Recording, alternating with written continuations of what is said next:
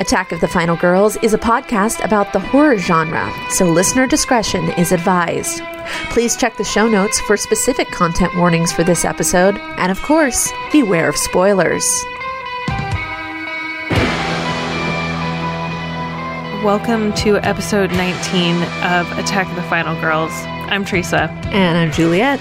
And I know that I sound weird on this opening, and it might be because this is the last episode. I'm just kidding.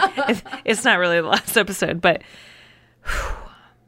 today we're doing a film that we teased last time, and I was really excited to watch. We're talking about Possession.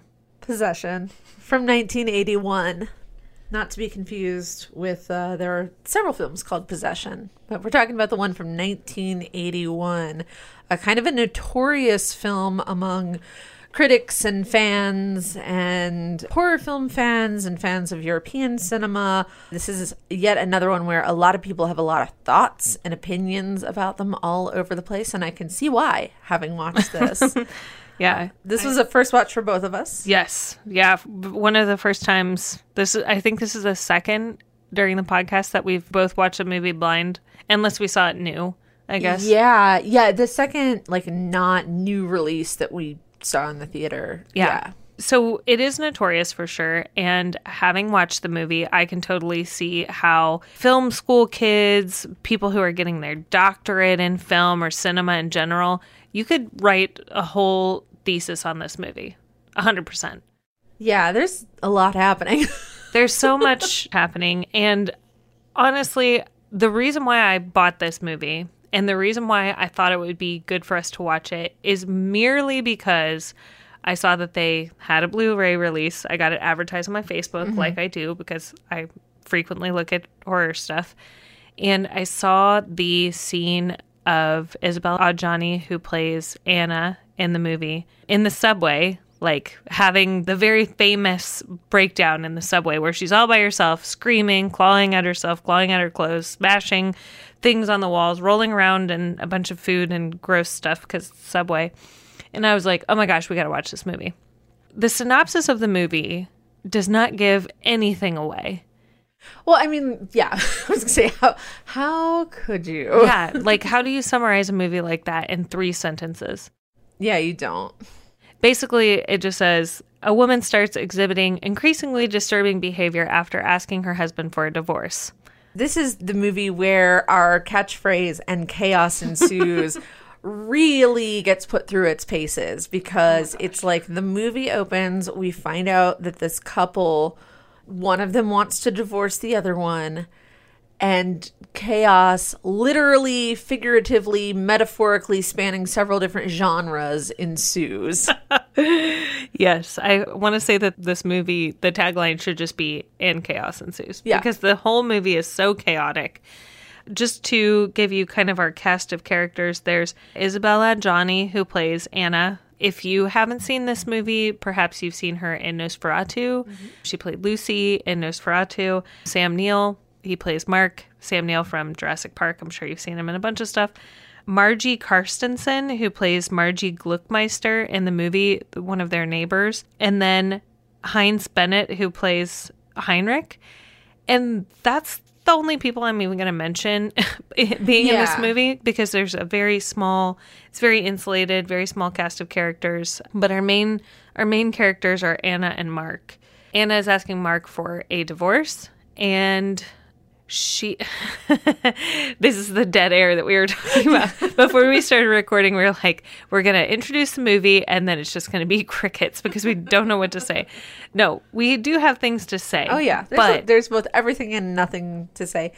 It's just a very exhausting movie. Yes, I do feel very tired after watching it, because you could argue that this movie is not a horror movie. You could argue that it's a sci-fi movie. You could argue it's a relationship drama. You could argue it's a period piece. There's just so many ways to describe the movie. I think horror is a good all-encompassing genre to say that this movie is a part of, because it is horrific in a very real-world sense, as well as a science fiction sense. Yeah, I mean, I think it's all of the genres you described wrapped in kind of a horror package. And really, of all of the things we're going to talk about, it's the real people and their real feelings and behaviors that are the most horrific, in my opinion, at least. Yeah. So just to kind of flesh out a little bit more, just from saying, that it's just a divorce film, it's a divorce between two people who are completely unhinged, absolutely not fit to be parents, not fit to be partners. Really, honestly, truly, and I say this without any sort of levity, they both need to stay in a psychiatric institute. Yeah. They need help in the most desperate way. And watching a relationship between the two of them fall apart is very painful, because there are aspects of it that every person who has experienced the loss of a relationship, be it a friendship or with a family member or just any formerly good thing that is now turning sour or turning chaotic. There are aspects of this that you will feel deeply, but then it is pushed to this absurd level that hits you viscerally. And at parts, it lost me, where I'm like, these are not real people. Yeah. But then something crazy will happen and it'll just pull you right back down into being in the story. If I had to watch this movie by myself, I probably would have paused it and taken some breaks. Yeah, I would agree with you on that. Definitely. Because the pacing of it makes it feel very long. I don't know if I'm the only person that feels like that, but this movie was 2 hours and 4 minutes long, and I swear it was the longest 2 hours of my life, where I was just like, I don't know, I simultaneously felt the passage of time so keenly while watching it, but at the same time I'm like, oh, it was only 2 hours? Yeah, and I think some of that has to do with the way it's interesting, they, on the one hand, jerk you back and forth emotionally, and yet it's done in a way that makes it feel more drawn out and less jarring. You'll be in this very, very, intense, visceral, emotional scene, and then they'll cut to something innocuous, and rather than feeling, jarred or lulled or, taken out of that emotion, you just feel, really unsettled, because you know that it was merely an interruption and not a relief. Yeah. And so you're just kind of in this weird, because they established so early on, this just really intense anxiety producing emotion. Anytime in the movie when you aren't actively experiencing that, you're just waiting for it to happen again. I mean, it's it's like being in an abuse cycle almost, where if something bad isn't actively happening or somebody isn't actively antagonizing you, you're just in a state of anticipation because you know it's going to happen again. And that's kind of how I felt watching this movie, which made it very long. Yeah, I definitely agree with you about the abuse cycle thing. We start out the movie with, it looks like I don't want to say average every day, but it looks like a messy breakup. It looks like the most messy breakup. The wife is, she's committing adultery. She has a boyfriend. She's had him for a long time. Sam Neill has just come home from being undercover. He's some sort of agent, operative, not sure if he works for the police or the military, could be any of those things. But she's been carrying on an affair, and they have a son together. And it's really messy. She comes home sometimes. They'll have civil conversation for 5 minutes, and then it goes to blows or, knocking things over. There's a scene where Sam Neill is breaking chairs in a restaurant. Very, very violent, very crazy. And it just looks wild. And then things start to devolve, where you'll get a scene where Sam Neill is not acting possessive and intense and wild towards her, and he'll actually start making sense, where he's like, how can I help you? How can I, how do I make our family together again? Which, I mean, those are the cries of a desperate man. Yeah, we know that it's not going to work. But then Anna will go off the rails. She'll hurt herself. She will destroy things. She'll put their son in jeopardy. At a very early point in the movie, she leaves their son alone for a long time, to the point where this kid is covered in peanut butter and jelly. but we have no idea how long. We just know, like, potentially days. Like, it could have been a while. But they're doing this increasingly disturbing behavior, and they're forced into all these very strange, abnormal, nonsensical, like, interpersonal relationships. Like, Mark's relationship with Anna's boyfriend, Henrik, and Mark's relationship with Henrik's mother, and Mark's relationship with Anna's friend, Margie. Like, it's so hard to get the film in your grasp because the way that the interpersonal relationships work is not like anything I've ever encountered in my life. Yeah, no, I'm reading this book right now, which is not a horror book at all, but it's about sort of this group of people in 1930s New York and the different ways in which their lives intersect. And because I'm almost done with it and it's really good, I was kind of thinking about it going into this movie. And, like, in that book, you see these unexpected intersections. You know, somebody who begins as an acquaintance, you know, one of their family members becomes very important to the main character. And so at first I was like, oh, is that what's happening here? Like, we're examining the sort of strange ways our lives, like an accidental intersection, turns out to be a very needed or meaningful relationship. I'm thinking of Mark and Heinrich's mother. Mm-hmm. But there's kind of not a lot of meaning there. Mm-hmm.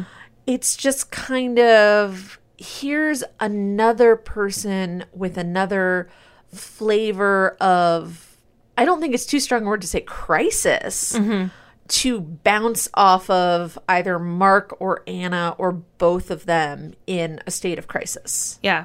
Or like mania, almost. Yeah. Mark seems more manic towards the beginning of the movie because he's experiencing the immediate loss of his family. And there's this really striking scene that I remember and I wanted to mention. It's the one that I mentioned before of them in the restaurant. So I really love the cinematography in that because Mark is sitting at a corner table facing in a perpendicular direction to Anna. So they're facing in perpendicular away from one another at this corner intersection. And there's mirrors behind them so you can't see the camera, which I thought was genius. And the cameraman is going to focus on Mark's face and then kind of like panning to focus on Anna's face. He only does it twice, but you can't see the camera in either time. But Mark absolutely loses it inside this cafe. But just before that, he says he doesn't want to have anything to do with Bob, their son.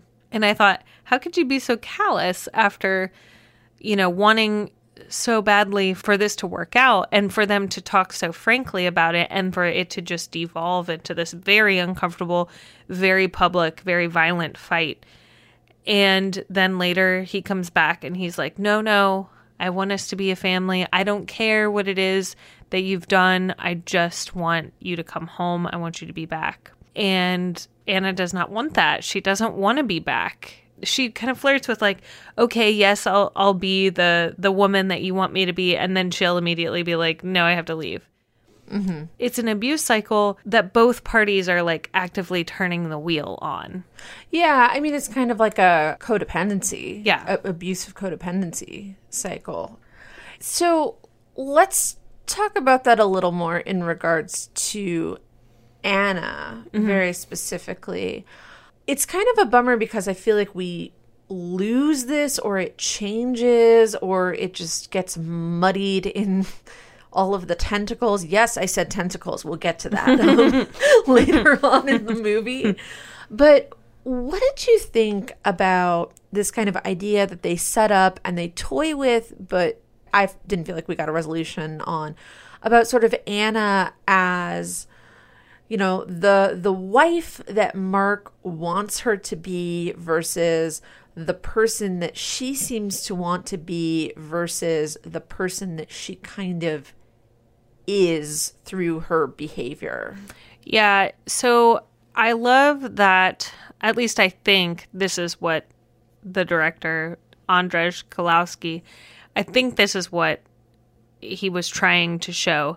So the way Anna views herself through Mark is evidenced in, or the way Mark wants her to be is the school teacher, Helen. the way Anna wants to be is who she is with Henrik. Very sexual, very free. And Henrik mentions he has accepted her ways, whatever that might be. Yeah. And then who she is evidenced by the final scene, which I don't want to get there just yet. Yeah, but I think that fracture is exactly what we're supposed to be examining in the movie. And I'm glad that you brought it up because I think that it is relatable. Yeah. If we boil it down to who we are inside, who we want to be, and who our loved ones perceive us to be, I mean, those are the three things. Like, that's always what you're warring between.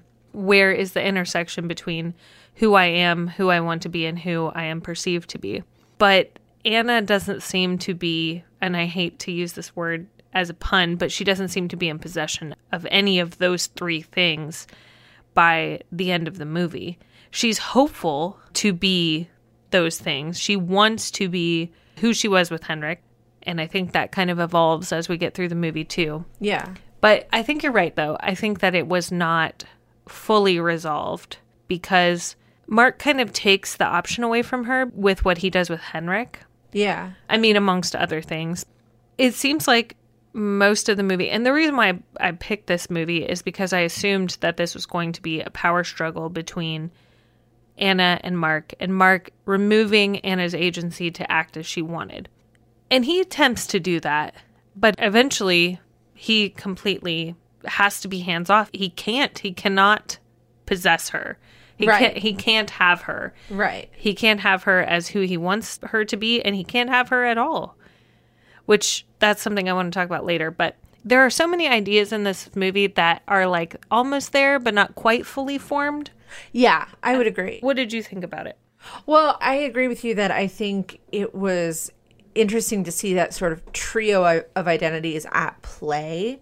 I also love that from the very beginning, and even this gets muddied, but I loved that at the very beginning, we saw that very clear example of, women are always painted as hysterical. Mm-hmm. And so often we see men exhibiting behavior that is as, I will say, emotional and as extreme and as, air quotes, dramatic as women. It's just viewed in a different lens. And I think at the beginning, especially in some of Mark's behavior, we see in kind of stark reality, like, he is the one that is, displaying really, really extreme behavior, which is a traditionally, more femme trait. Mm-hmm. And you've got this, air quotes, masculine man, this spy, this agent, this person who is very defined by work and a masculine identity,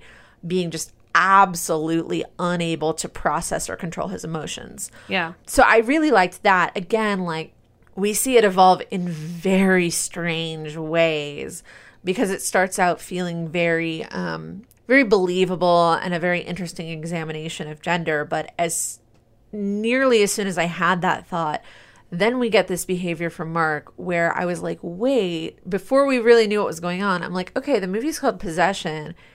Is Mark the possessed one? Yeah. Because he's like acting, just the way he moved.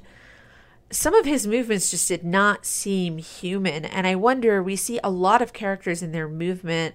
There's a lot of like modern dance influence in a lot of their movements, just like really, really interesting, embodied kind of motion happening there, which I thought really enhanced the strangeness of the film and that visceral quality. Yeah. But it was kind of a bummer that, on the one hand, we have this very real, stark portrait of Mark, and then it switches, and you're like, oh, maybe he's the possessed one. And then it kind of switches again about 4 different times before we reach the end of the movie. Mm-hmm. And I don't have a clear handle on a lot of these characters. Mm-hmm. Like, on what was actually driving them. Yeah. Because every time I thought I had it figured out, something else was thrown in or... and maybe that's the point, is that they are all sort of, air quotes, possessed by something that prevents us and the others from sort of knowing them. Mm-hmm. wild Yeah. guess. It does not seem like any of these characters could exist in real life. Oh, no. Yeah, no. But like Mark kind of swings wildly from being this highly emotional, highly physical man in a failing relationship who is losing what he thought he wanted in his life. And there's that scene where he's kind of rolling around on the bed. He's been in this bed for 3 weeks. I think it's a hotel. Whether he's detoxing from drugs, we never find out. Yeah. We know that he's been undercover for a long period of time. He's made a briefcase full of cash, but we're not exactly sure what it is that he did. It could be that he was selling, based off of the time period, and we know that it's West Berlin. It could be that he was selling military secrets. They mentioned vials of something. Yeah. Could be anything. But in any case, he goes from being this like very wild, emotive man into this sort of cunning Joker-esque figure where he's moving strangely, like he's almost being puppeted. He walks with a limp for a little while, which we're not really sure why he's got a limp. He ends up going to meet Henrik, Anna's boyfriend, who she's had a relationship with for about a year. I guess Henrik is aware of Mark, but accepted Anna's ways. And the interaction between Henrik, who is all in and of himself a very strange and elusive character, and Henrik's mother, also not sure. Yeah. The interaction that they have there is almost one of gender fluidity, one of like a give and take, a meeting of equals. There's a strange fight. There's a part where you think that they're going to maybe make out, maybe dance. What? Yeah. What I thought this movie was going to be about, you know, an exploration of gender roles where we see Anna as your typical caged woman, as a person who has not had her own autonomy in relationships and life, forced to become this, you know, cookie cutter wife and mother. But none of that ended up being the case. Yeah. Now, she's been by herself for a year. She's had to take care of her son, Bob, for a year while Mark's been away. But she has her autonomy. I mean, as much as she can in West Germany or West Berlin at this point. But she has autonomy. Mark allows her to leave the house. She's not physically caged in. She has a friend, just one, which does seem odd that a mother would only have one friend, no one else to reach out to. But it didn't end up being what I expected at all. Like this exploration of like a caged woman or not having her own autonomy, it didn't have anything to do with that. It had more to do with looking within the self. At least I'm assuming that. I keep going back to this idea like, no, she wanted to be this thing and that's why this happened. But also at the same time, it's like, you can't say that for sure. You can't say that the tentacle thing happened because of this. Like, who knows why the tentacle thing happened? Yeah. Yeah, exactly. Oh my God. Sorry, I talked myself in circles for a second. But can we talk about the Jell-O influences in this movie? Absolutely. Yeah. I mean, so this came out in 1981, so still kind of well within that, you know, era of Giallo in European cinema.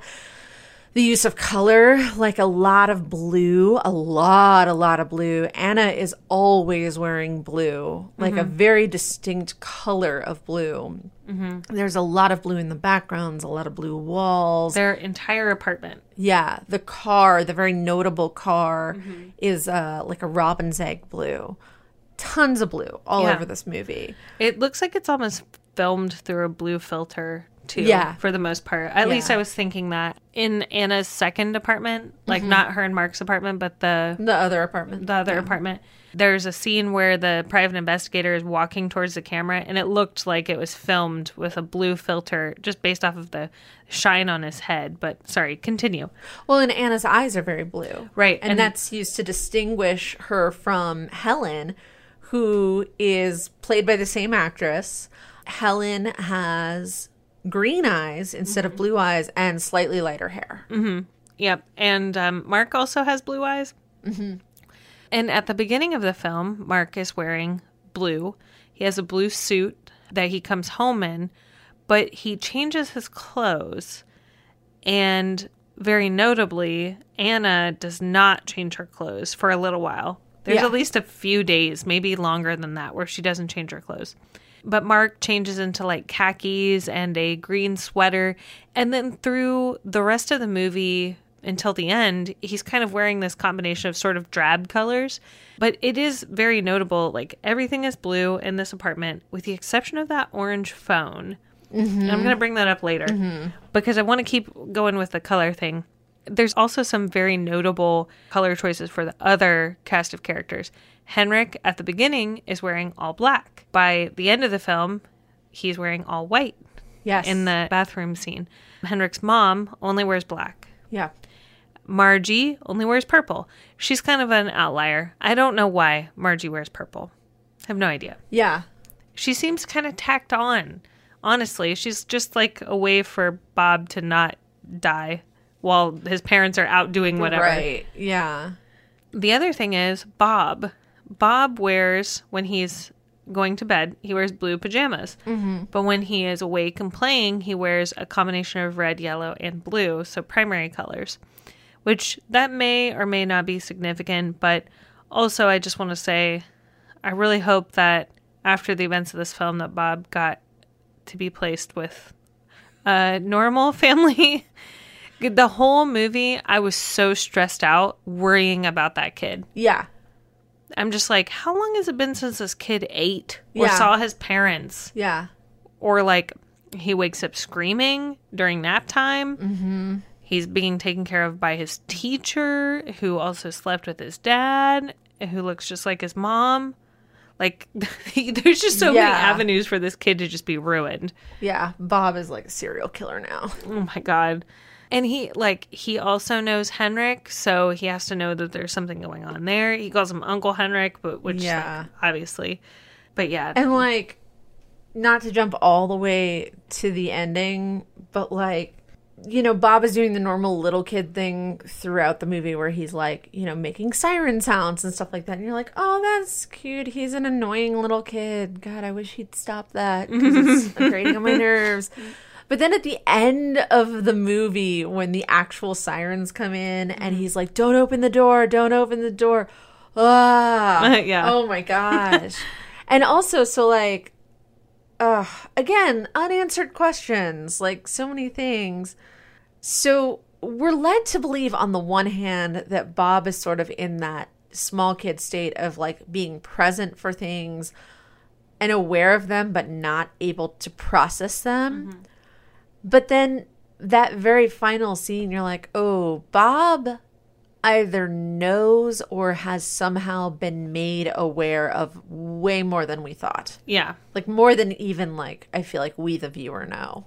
Yeah, like he has some sort of like preternatural knowing of what's happening, or there are multiple scenes where we find out that Bob is not having a good time at nap time. He's like inconsolable. When he's trying to sleep, he screams and he calls for his mom. And that happens when Helen is there with Mark because, of course, Mark sleeps with Helen because it looks just like his wife. Why not? And she's like, air quotes, nicer. Yeah, and dressed all in white and takes care of his kid and is not, you know, throwing out shit with at Henrik. him. Yeah, throwing things at him, cutting herself. Man, this movie is going to have so many. This movie is a giant content warning. Yes, exactly. It's going to have so many content warnings. But so there's a scene where Bob wakes up in the middle of the night and starts screaming, "Mommy, Mommy." I mean, it doesn't seem like he ever goes with her to her other apartment. Yeah, I don't think so. But maybe she's intimated what's going on eventually when that starts happening, which that came completely out of the blue for me. I had no idea that there was going to be tentacles. A tentacle monster in this movie. Yeah, let's go ahead and talk about that a little bit because, it's and this is not. There are plenty of horror films that do this where, I mean, I would even argue The Perfection that we did about a month ago. You know, you think you're watching one movie and then all of a sudden you're like, oh, hey, an element is introduced and you're like, wow, all right, didn't know that was part of this. Yeah. This movie definitely does that in the form of all of a sudden we get to meet a tentacle Frankenstein monster situation. Which I didn't even know it was a tentacle at first. Like when we first see this creature, it's not as fully formed. We get one of the private eyes. He comes inside into the apartment and kind of like stumbles upon the bathroom. He's saying that he's checking the windows. He's like the worst PI. Yeah, he's not good at his job. He literally chases her into this building. And it's like, you're supposed to like observe and report, not like chase women down. Yeah. But he wanders into the bathroom and there's like this weird pulsing, like oozy looking squelchy wall. And you're like, what the heck? And then, of course, Anna stabs him in the neck with a broken wine bottle. And you're just like, what just happened? And then we don't see it for a while. Right. We're just like, okay, I guess. Like, we thought that this movie was going to be about Anna being insane, like slowly, descending into mania. And it is not about that. I mean, yeah. I guess you could say like partially maybe, but it seems like not only is she not going insane, it's like she's deriving clarity from the mission that she's on now. Like there are parts where she was having like a manic, depressive episode, but now she's past that and now she has purpose. Okay, so big question. Okay. Well, two big questions. Okay. Number one, is the tentacle monster real or is it imagined? So that's an interesting question. At first I thought, okay, it could be imagined because the time when Henrik sees it, it could have just been the PI's body. But I think that when Mark sees it is the cutoff of knowing, okay, now it's real. Now, Mark totally could have just been, participating in some shared mania with his ex-wife, soon-to-be ex-wife.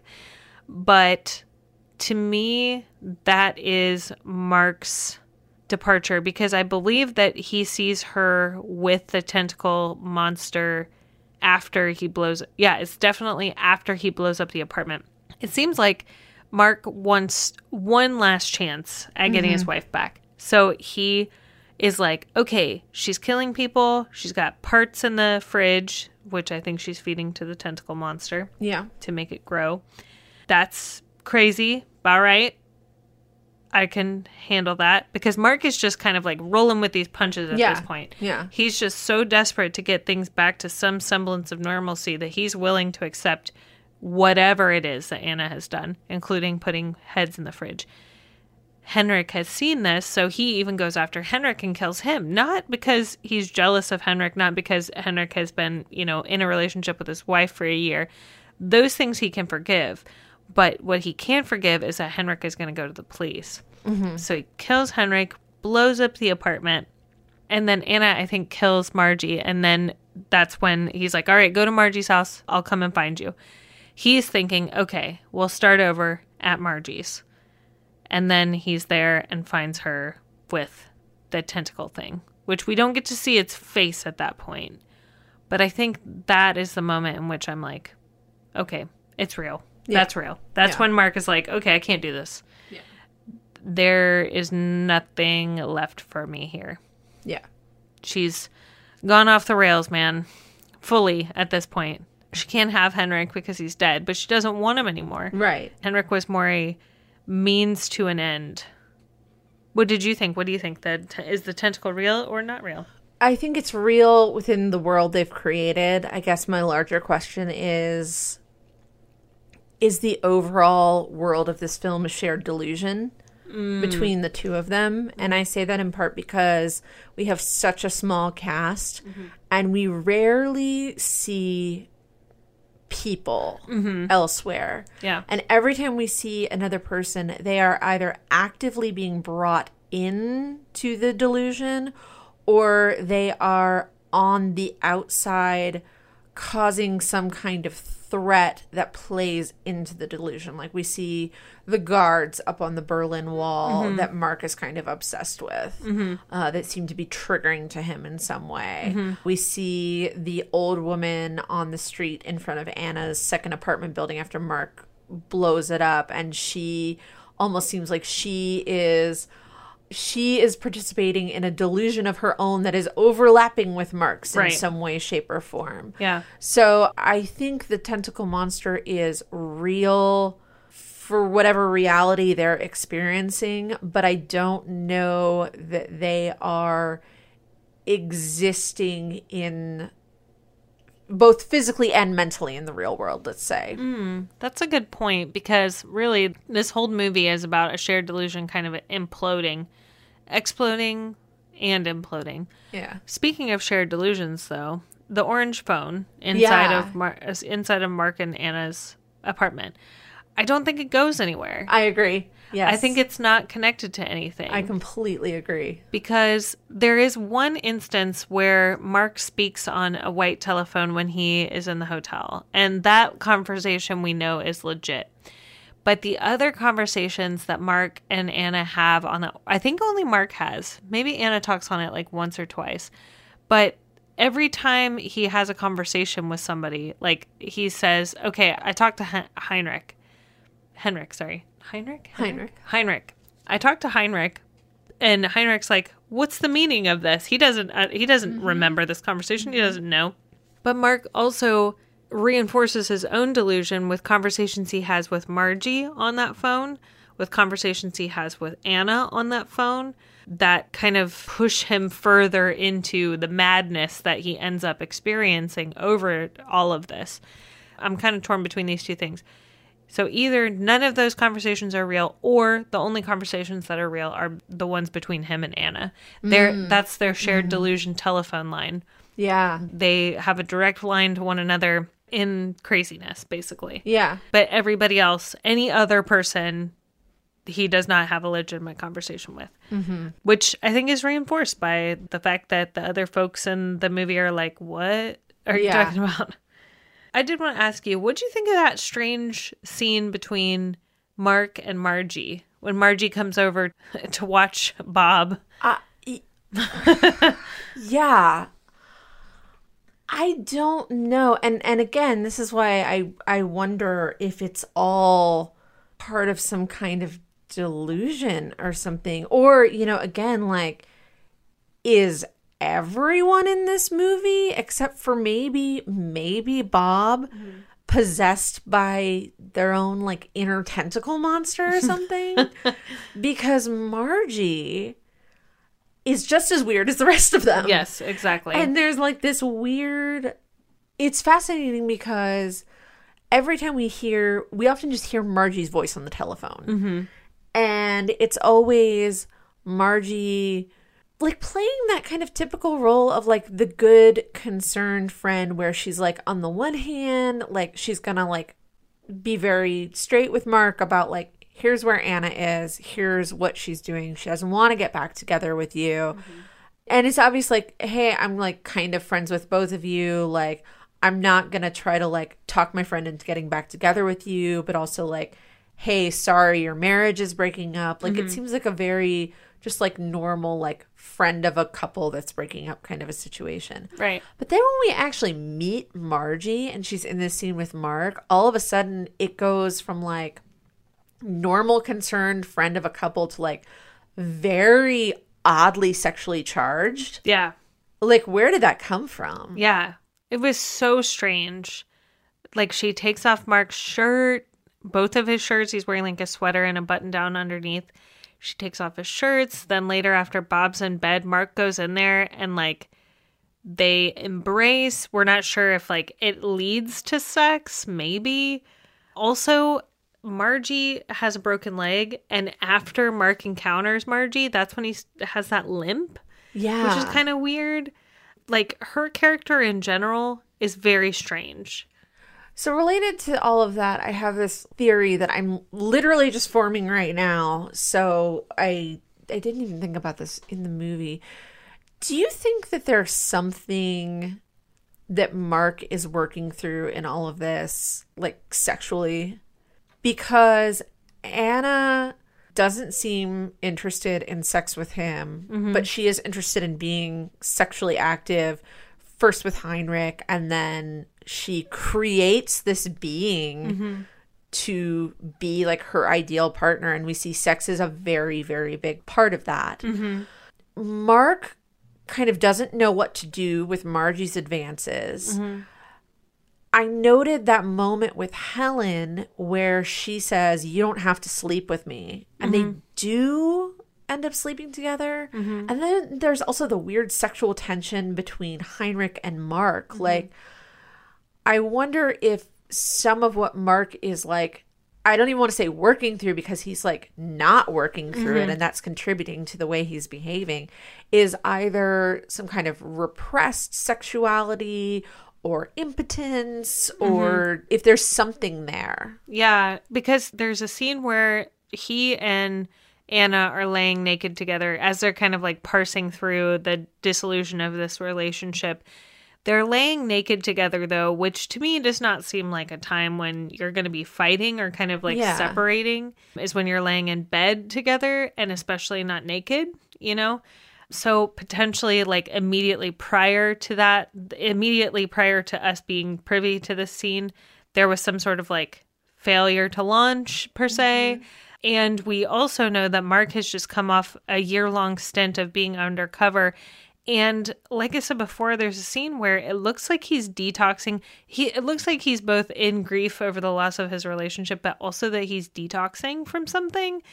Maybe drugs, don't know exactly. It could just be straight grief, because grief does crazy stuff to you.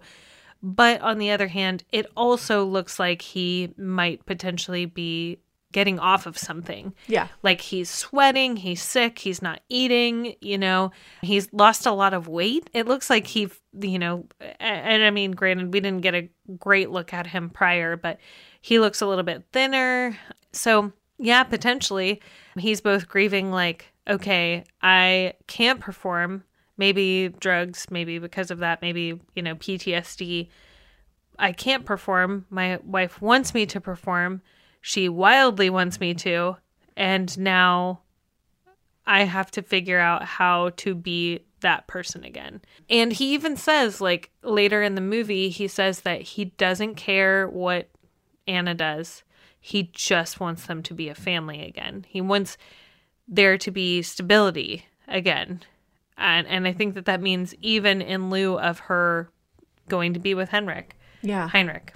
There's a lot of layers. There's a lot of stuff. There's a lot of subtext going on. And I know the director was going through a very messy divorce from an actress at the same time that he wrote this. So potentially some of that is his own feelings, insecurities, issues kind of coming to the surface and being visualized through Mark and through Sam Neill. But there's so much to get through. There's so much to unpack in this. That's a great idea, though. I didn't even think about that. I mean, it literally just struck me. I had noted the moment where Helen says, "We don't have to sleep together." And I just kind of, when you were asking me about Margie, kind of connected those two things. Do you think Bob is real? Or, because this could be totally reading in too much to it, he is also blue, like Sam, or like Mark and Anna, except for when he's wearing red and yellow, which would be orange, like the phone, which we think is probably not real either. And I wrote down that I think Bob is merely a vessel and a foil. He is the only reason why Margie exists in this story at all, and also a vessel for them to get to Margie's house. But Margie only exists in this to relay messages, which maybe she did, maybe she didn't, and also to take care of Bob when his parents are otherwise indisposed. But Bob is also the reason why Mark meets Helen, who is basically his wife's doppelganger. I mean, you might as well say, like... Right, yeah. It's basically his wife's doppelganger. Bob, otherwise, like... They forget about him regularly. He's definitely a victim of neglect, for sure. But I wonder, like, I thought, okay, he's a vessel and a foil, which at surface level he totally is. But I wonder if he even exists. That's a really interesting question. And here's my ignorance, not having children and not being around enough kids of that age. I did notice that a lot of times when they're carrying him around, he is more like an object than a child. Yeah. And maybe that's just like because he's like asleep, and maybe like sleeping kids are just like, you know, a sack of potatoes. And that's, I don't know. I don't carry sleeping children around like at all. So maybe that's just my ignorance. But I noticed, like, especially when Mark is handing him off to Helen toward the end of the movie, it's like he's barely a kid. It's like he's handing her Bob and a bunch of bags, and Bob is just like one of the things that she's holding, not like this sleeping kid. So maybe he's not real. He doesn't really play with toys very much either. He's playing with like model boats. Yeah. And like he has some books, but he mostly is eating. Like in a large part of the movie, Or he's in the just eating. bathtub. Yeah, or he's in the bathtub, diving. Ooh, I just had a really bad theory. Okay. Did Bob die at some point? Like, was Bob a real child, but did Bob maybe die before Mark went away on this latest mission? And like, is Bob, you know, is that part of the reason that their marriage has broken apart, is because they lost this child? Very possible. And that would be why, once again, his colors, because he doesn't exist. Yeah. And maybe Margie, maybe that's why she tries to take care of Mark in the way that she does, is because she knows that Bob is dead, but yet she still keeps getting phone calls from them to try and take care of him. Yeah. Because mysteriously, when all of the like really intense fighting and violence happens, Bob is not there. He's either maybe at school, maybe he's down playing with the other kids, you know, whatever. But there's always a reason why he's not there. And yeah, maybe he did die. I think he drowned if he died. Yeah, because he's always like, in the freaking he's tub. Always like, and he's always like face down in the tub. Yeah. Or like underwater, and then he kind of pops back up. And like that end scene. Yeah, I think he drowned. So speaking of that, and maybe this actually kind of rolls in together, but that scene, so the scene that made me want to watch the movie, which is Anna in the subway tunnel. So it was extremely exhausting to watch that, because I know physically that actress just had to go through hell in order to get to that point, because it is physically exhausting to watch somebody lose it so completely. I know that I say this a lot. I don't know where she had to go mentally in order to get there, but this is like, imagine, Reagan in The Exorcist, the physical contortions that Linda Blair had to go through in order to make that realistic. This is like that on speed. Yeah, or like Toni Collette in Hereditary, but like 3 times as long. Yeah, like, and real tears and real drool and, like really, truly looking like she lost it. And it looked like it was filmed in an actual, like, working subway in Germany. It was, I looked that up. Yeah. So, like, imagine if you just accidentally stumbled on that. It's terrifying. So, random side story. I had my favorite teacher ever that I ever had was my AP English teacher in high school. And he told us the story one time. He used to be a drill sergeant for women. I can't remember, Army or Air Force, some military branch. Sorry, Mr. Wyrick, can't remember. But he told us the story about how there was this woman that he was the drill instructor for, and she just never could get it right. Like, she could never fold her stuff in the right way. She never did things by the book, and that was his job, was to get everybody to do things by the book. So finally, he called her into the office and was kind of dressing her down and saying, like, you gotta get together because you can't make it if you keep doing this. And he said that he thinks that she was possessed. And at that moment, she had like this crazy breakdown, and he could feel the heat coming off of her, like physical manifestation of this woman just going absolutely crazy. And I feel like if we were in the room with Isabel Adjani doing that scene, that she probably would have manifested that shit. Like, it is truly, there is no faking. Like, No. that's some sort of like method shit that you have to get to do that. You have to tap into something like almost primal within yourself. That's like emotional core kind of work. And like, it would hurt. It would physically hurt. Oh, yeah. The way that she's like moving her body and arching her back and flailing around on the stone ground, you know, and smashing herself into the walls and stuff. Like, it would hurt. And also, it's absolutely filthy. And the reason, like I mentioned it when we were watching the movie, I was like, man, her clothes are freaking gross. Like, she never changes her dress. And we find out it's because she had this episode in the subway.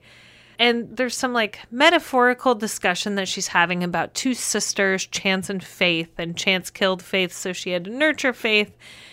And I paid attention to that, but I was like concentrating way too hard on the subtext otherwise. But how did you feel about the miscarriage that she had at the very end? Like, she says it's a miscarriage in a like metaphoric sense. I think that she's working through an actual miscarriage. Absolutely. Yes. I definitely think that was a physical representation of the sort of like embodied grief of losing a pregnancy. Absolutely. Yeah. And maybe that has something to do with also losing a child. Maybe it's like a stage thing. Maybe she both lost a pregnancy and she lost a child. Or maybe she's working through all of it together. I mean, I know that like there's loss of possibility. I mean, there's the worry that you're never going to get there again. And then if you have an impotent husband, it's that much more difficult. And there's a part later towards the end of the movie where after having sex with this tentacle monster who's sort of like more fully formed at this point, she's had sex with that multiple times. She says that like there's a part where she had sex with it all night. It's very tired, which I was like, oh, that's gross. Yeah. And then towards the end, you know, Mark walks in on her once again having sex with this. And she tells Mark right before she leaves for the last time, before sort of the culmination of the movie, that she has God inside of her. And I had to wonder, does this not actually have anything to do with faith or God, but more that she has a child inside of her? Like the God child, the child of her and this monstrosity that she's created that Mark could never give her or could not come to fruition. Yeah, that's entirely, It's so intense, man. It is. It is. There are so many like really, really intense ideas at play throughout this movie. And they're all kind of flung at you in no particular order. Yeah. Amidst a lot of just really, I mean, just the acting throughout, it's really intense. And it's like, I don't know. I mean, I don't know that somebody who like doesn't experience a lot of anxiety, I don't know if they would react in the same way. But for me, I was just like, oh my gosh, like it's making me anxious because I know what that feeling is like. Yeah.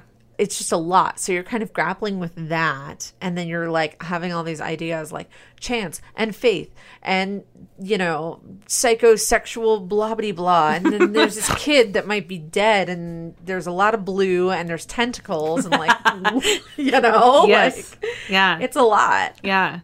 And like going back through it, it's easier to piece together some of these themes like as we're going back through it. But when you watch the movie, it's given to you in no context, no shape, no order that would be, you know, would make sense for you to grasp onto all of these things and kind of like braid them into the idea of a relationship that is falling apart and the reasons why a relationship would fall apart like that and the fallout that you have for that relationship and the people and ideas, the ideas that we create around the people that we love and how we perceive the people that we love and what they're actually like on the inside. Mm-hmm. Because, I mean, Anna's doppelganger is Helen. It's almost like Mark formed Helen for himself because she is everything that he wants. She's there to take care of his kid, which who knows if his kid even exists. Who knows if Helen even exists. Yeah. But she also says, you don't have to make love to me. And he says, I'm not trying. Yeah. And they end up sleeping together, but it seems like a very comfortable, like natural thing, even though they've just met. They've literally just met. Who even knows? But she emulates what he wants as like his perfect mate. Mm-hmm. And then Anna does this thing. I guess you could say it's on a more dark level because she's actually had to murder people in order to get to this point. But she has this tentacle monster that after proper care and feeding, watering and feeding of PIs and stuff, it turns into Mark. It looks exactly like Mark. It sounds exactly like Mark because it is Mark, but it's got this like these black eyes, and it's sexual. It's more sexual than the real Mark is. So I guess you could call him Mark II or something. But he's also only wearing black, which I thought was another interesting like Giallo kind of theme, is that Mark II is only wearing black. But Anna has created her perfect mate. Mark has created his perfect mate out of the body of the person that they were in a relationship with, but none of the inside. It's so weird. Doppelgangers are weird. Yeah. Yeah. Doppelgangers are very weird. This is our second doppelganger movie in a row. Oh, dang. Okay. Yeah. Well, I didn't know. I mean, we had no idea that was a doppelganger movie. There were many things we didn't know about this movie. That's true.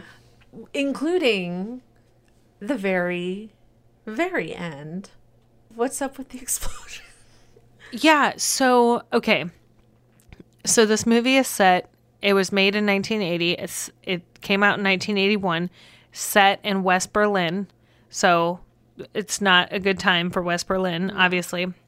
The very end of the movie, Mark II is trying to get into the apartment of Helen because, I don't know, maybe because they were created from the ideas of the real Mark and Anna, that Mark II and Helen are kind of on this like collision course. Pair. Yeah, like they can't not be with one another because their original two are gone, like they're dead. Yeah. Mark and Anna are dead.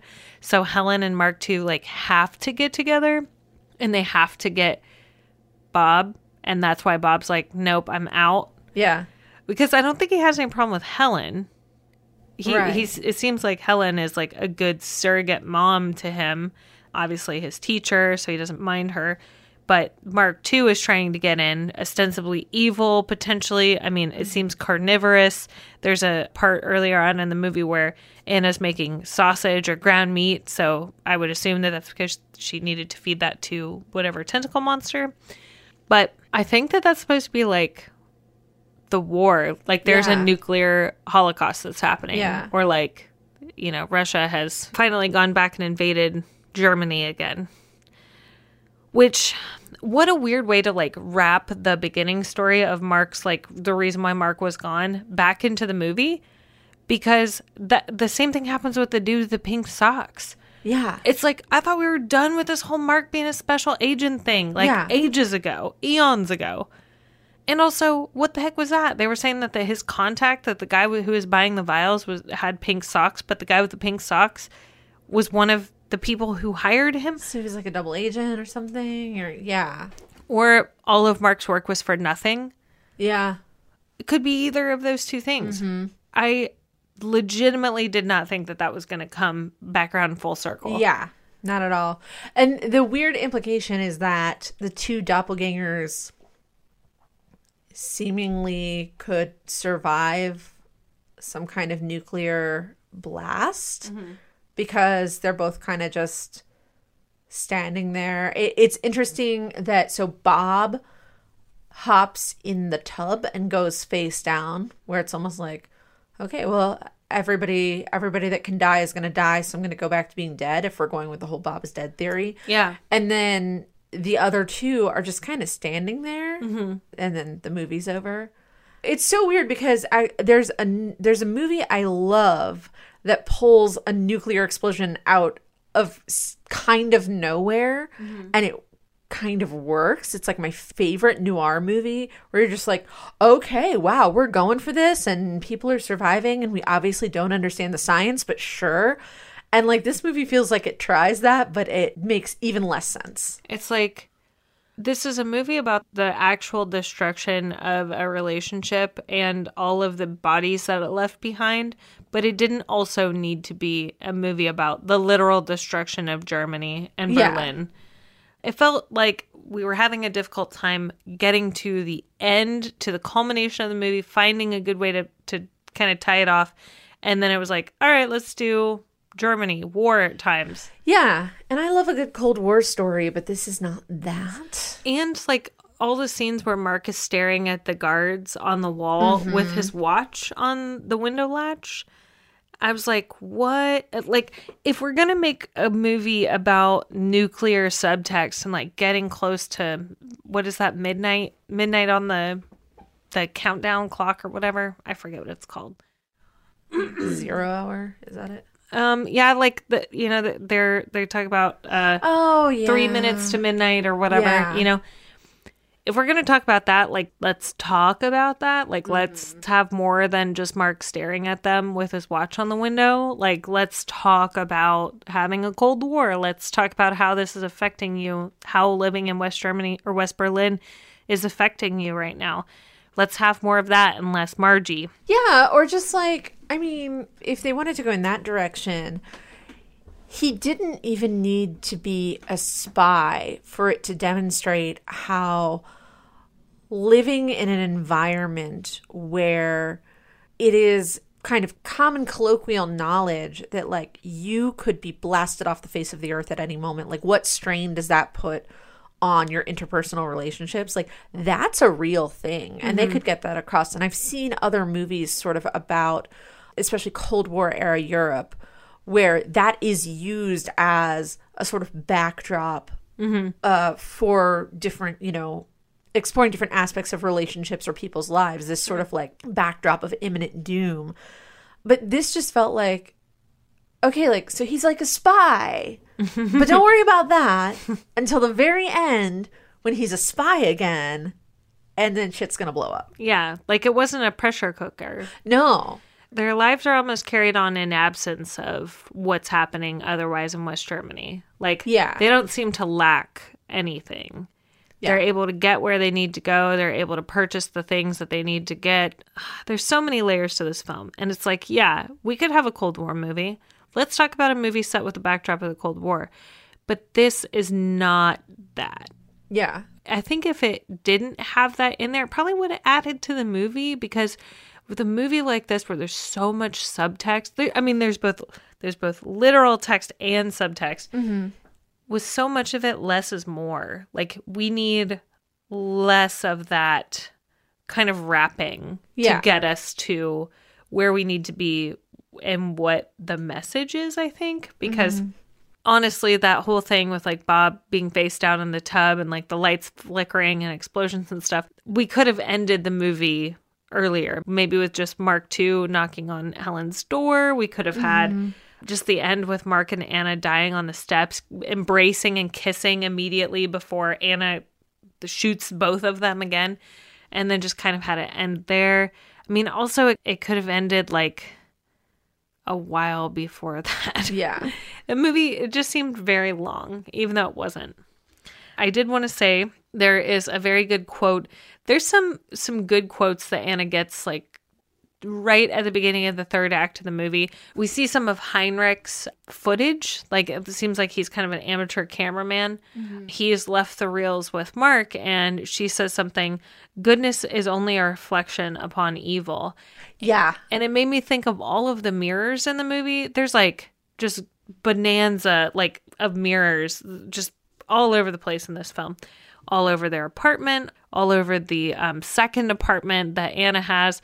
There's mirrors all over the dance studio, which that's a random, you know, addition into it, which also just kind of shows that Anna's brutal, I guess, or like in the eyes or under the gaze of Henrik, she starts becoming more brutal, because she really like that scene in and of itself, the dancer, whoever they had playing that ballet dancer, did a really good job of like showing how much it hurt to be forced to keep that pose for so long. But I thought that was really cool. And I like the idea of mirrors, considering we've got so many like doppelganger things going on. A lot of shots and mirrors, looking at Mark in the mirror of the bathroom when he like splashes his face and he's like, okay, I can think more clearly. I love the way the movie is shot. There's a lot of like really cool continuous shots too. Yeah. There's the shot towards the beginning where Mark is being debriefed by the agency. I'm using quotes, like we don't have any idea who they are. But the camera just keeps going around in a circle and facing the back of Mark and just going from like corner to corner in this room. And it's just like, it's a very good shot. And then the shot of them in the cafe, like that one is going to stick out to me for sure. It was very, very, very well shot. Yeah. I'll say that. Yeah. For as convoluted as everything else was. And I understand that it was on purpose. It does seem like... Sure. It does not seem like this was a ham-fisted attempt at an art movie, an artsy film. It seems like this guy really knew what he was going for and the feel that he wanted and what emotions to invoke and what to represent based on his own life. Yeah. I wish my friend Andy were still around because I would love to talk to him about this movie because I think that the types of movies that he made often sought to achieve the sort of same thing that this film did, where it's less about the story you're telling and more about trying to give the audience a window into like a very intense emotional period in your life and to use horror to kind of accentuate those emotions and, you know, the way you're feeling out of control or unhinged or, you know, the way you're dealing with mental illness or, you know, different things like that. So I feel like that's what this was kind of seeking to achieve, or at least that's kind of what I got about halfway through. And so it made me think of his movies and I was like, oh man, like, okay, that is the one way I can lock into this, is that I feel like it is kind of in line with the stuff that he was making. Mm-hmm. It's a challenging film in that, so a bad film tells you. It tells you all the things. Yeah. A good film shows you. A challenging film makes you feel it. Yep. And I'm not talking like, seeing favorite character on screen die, you know. Spoiler alert, if you haven't seen Avengers, like, it's been a long time. But, like, you know, seeing your favorite Marvel character, whatever, die on screen. I won't even say specifics because I don't want to upset the apple cart. But it's been many years. I know, but still, it's like maybe nobody's seen Endgame. But showing that is one thing, but making you get to that point of like sad, frustrated. Mm-hmm. Like I definitely felt frustrated during the course of this film, where I'm like, where are we going with this? Yeah. Where we were at point A. When are we going to get to point B? What is point B? What are we doing? Mm-hmm. So we're a little frustrated. We're getting the fact that Mark and Anna are completely unhinged. That their son is not the main focus in in either of their lives. Mark only cares about his son as a possession, as a part of the nuclear family. Anna doesn't give a crap about her kid. In fact, she says she didn't want to have the kid. If she had known that Heinrich existed, that she wouldn't have had Bob with Mark. And we get to this point where we're kind of like so beaten down by like all of these crazy scenes and all of this frustration and upsetting subject matter and like watching this all tear apart, that when we get to the point where we find out about this tentacle monster, we're almost numb to what's happening. We're like, okay, all right, well, I just watched a lot of stuff. And now I'm feeling this. I'm feeling the feelings. I'm feeling confusion. I'm feeling frustration and not understanding, and then understanding, and then more understanding. It's like, oh gosh, my brain hurts after watching this. Like, I feel like I need to watch Step Brothers or something after this. Yeah, like, exactly. You got to have a break. Yeah, I'm like, I'm gonna go watch some Bob's Burgers or something. But yeah, so the title of the movie, Possession, ends up being about so many different things. Yeah. It's not about a demonic possession, which I sincerely thought that this was going to end up being like that. Yeah. It has nothing to do with demonic possession. Although that was something that we both said at different parts during the movie where we're like, is somebody possessing their bodies? Right. It's like, nope, they're in possession of themselves. They're just not. So what I thought was that Anna was going to be possessed. And Right. then I realized that the crux of this movie is that nobody can possess Anna. Right. Yeah. Heinrich can't possess Anna. Mark can't possess Anna. Anna doesn't even possess Anna. Mm-hmm. Anna is like setting these things in motion that don't have... She can no longer control. She can't control Mark II anymore. He's built. He's fully formed. Yeah. So, yeah. Wow. I think that's it. I think that's all I've got. Yeah. So next time, keeping on a theme of movies we're a little ambivalent about. Well, we shall see. We shall see. Yeah. We're going to do a movie that we were both really excited to see in the theater in June 2019. Where I think I can speak for both of us and say pretty disappointed when we got out of the theater, but have not watched it since. So this could be a midsummer situation where we change our minds, or we could completely stand by the fact that it just didn't work for us. We shall see. The Dead Don't Die, coming up next. Yes. I want to watch it again. We'll see. We'll see what happens. It had all the right pieces and did not land for me. But we'll see. June of 2019 was a weird time. So Totally. Maybe I need to watch it now in a different headspace. Yes, exactly. Yeah. Thanks for listening to Attack of the Final Girls. Find us online at attackofthefinalgirls.com. We're Attack of the Final Girls on Instagram and TikTok, and Final Girls Pod on Twitter. Our theme music is by House Ghost and is available on Rad Girlfriend Records. Be sure to subscribe on your favorite podcasting app so you don't miss an episode, and rate and review on Apple Podcasts so more people can find the show. I'm Juliette. And I'm Teresa. Until next time, stay scary.